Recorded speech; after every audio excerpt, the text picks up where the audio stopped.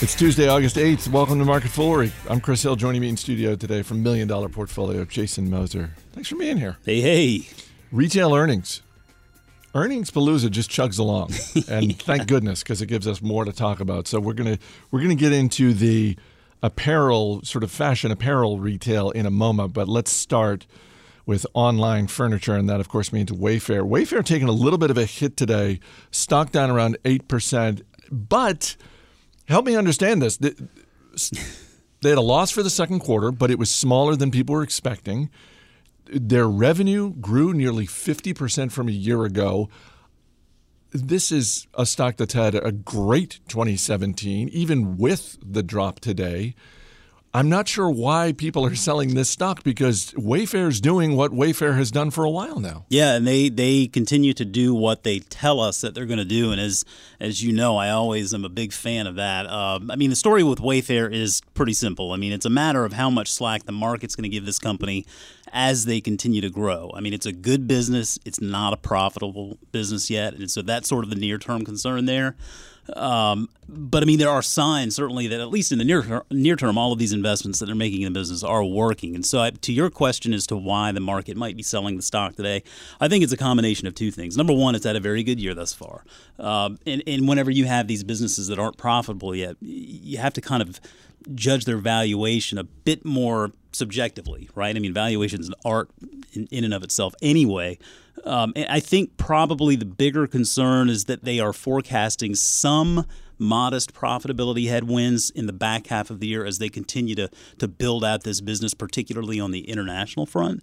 But all in all, the metrics are all still pointing in the right direction for these guys. They're doing a good job.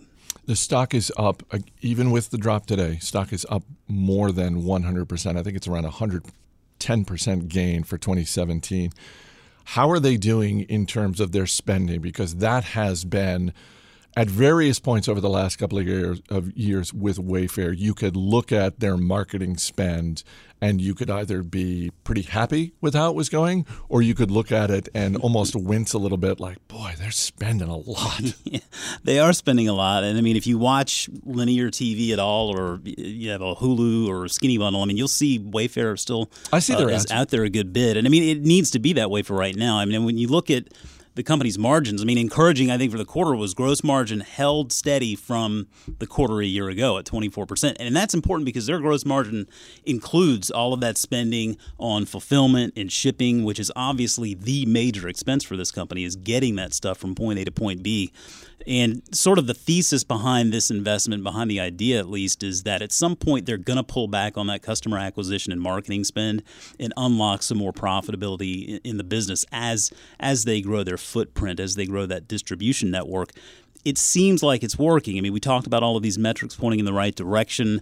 The big metric that we always look at, that I always look at first and foremost, is just the percentage of orders from repeat customers.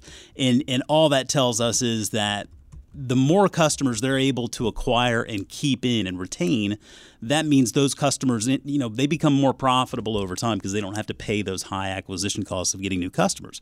And so a year ago, that number was 57.6%. This quarter, it was 61.3%. So that number is higher. That's good. That means they have more repeat customers coming back to order more things. Again, it's a matter of how long the market's going to let this thing play out.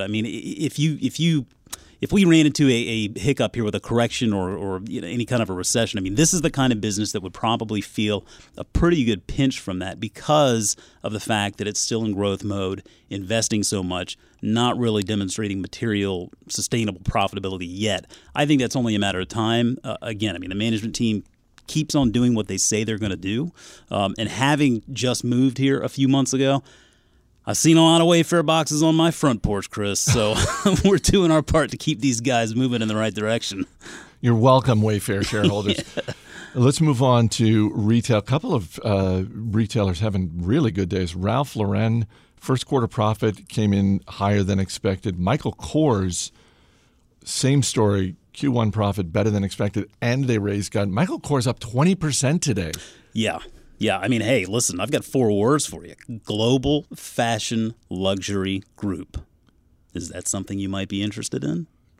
Go on. Sounds like Wall Street is interested in it, and I think that's really what is going to be key to Coors' success here in the coming years. I think we watched this Coors story play out sort of the way we watched the Coach story play out, right? I mean, it was a handbag maker that really sort of saturated the market. The brand lost its cachet. They started discounting and had to start liquidating more and more inventory. Margins got killed. The stock went down the toilet. And what they're doing, I think, going forward, Coach is doing this. We're seeing Coors doing this. They're acquiring other businesses to bring in sort of additional dynamics beyond handbags. So the Jimmy Choo's acquisition here is the Jimmy Choo acquisition is a good example of that. Recently, they acquired Jimmy Choo for about $1.2 billion, I think, and that's a big shoemaker. And so really what they're trying to do is build out this fashion luxury group. And the addition of Jimmy Choo is part of that. They also acquired the exclusive China licensee for the business for about $500 million not too long ago. And so that really gives them tremendous exposure to an up-and-coming Asian market. And I think we talk all the time about the growing middle class there in China and how much they're going to be spending here in the coming years and how much they really like big brands like these. And so I think there are reasons, at least for investors, to be optimistic there. They raised their guidance a decent bit for the quarter and for the year. I think their year was essentially still the same. But the thing is that doesn't reflect the Jimmy Choo acquisition. And so that actually means that things were getting a little bit better even before that. So they continue to sort of streamline the business. While comps were down, top-line revenue was up. Now, that was due to opening stores. So we got to kind of keep an eye on that because they can't just keep opening stores forever. But all in all, I mean, it wasn't a bad quarter for Coors, certainly less bad than probably the market was expecting. In the case of Ralph Lauren, we saw something that we have seen previously with Michael Kors, which is less discounting. And yep. I get that it is a tough needle to thread for all of these companies in terms of at what point and how do you get the inventory off your shelves? In a perfect world, people are buying it, and that's what's getting it off your shelf. But at some point, if stuff isn't moving, you need to make that decision, and you have to choose very wisely what you're going to do. And in the case of Ralph Lauren this latest quarter, it paid off for them to just say, you know what? Yeah, we could discount the hell out of this stuff just to get it moving, but we're not going to do that. And it showed up in the margins. Yeah, and I think you keyed in exactly on what really was, I think, part of the success for this quarter for Ralph Lauren is that look, top-line sales fell 13% from a year ago. It's not like they just blew out the numbers here, but they got their inventory levels down significantly, 31% from a year ago. And they were able to do that with a minimum of discounting and liquidations and whatnot. Because, yeah, you're right. I mean, any given day you could go into a TJ Maxx and you're going to see just a slew of Coach, Coors, Ralph Lauren stuff. And that's not good for those businesses, right? It's great for TJ Maxx, but it's not good for Ralph Lauren because those are basically just liquidations and discounting. And so when they were able to get that inventory level down 31% from a year ago while keeping discounts and liquidations at a minimum, I mean, that tells us at least that there is some demand out there for the brand. And Ralph Lauren, I think, it's a unique brand. I think it's important that they have Ralph Lauren actually in there still as the chief creative officer. He's able to offer his input on the fashion side while giving this business over perhaps to folks who are a little bit better schooled on how to really take this business forward in such a challenging environment. So, I mean, with Ralph Lauren, they have a very strong balance sheet. Balance sheet has more than $1.1 billion in net cash. They kept guidance intact, and they're really identifying digital as this big opportunity. They're going to continue to invest in that while pulling back the reins a little bit on their department store presence. And really for any retailer in this decade and beyond, I mean, that's going to be the key, establishing that digital presence and really taking advantage of it. And it seems like they're taking the steps to do that. You can follow our show on Twitter. Our handle is @MarketFoolery. We're actually periscoping today's episode. It's through Jason's feed, but we're retweeted through the Market Foolery feed. One of the people that I follow on Twitter, and if you're at all interested in investing, you should strongly consider it as well, is Jeff Fisher, our colleague here at The Motley Fool. He's @FoolJeffFisher.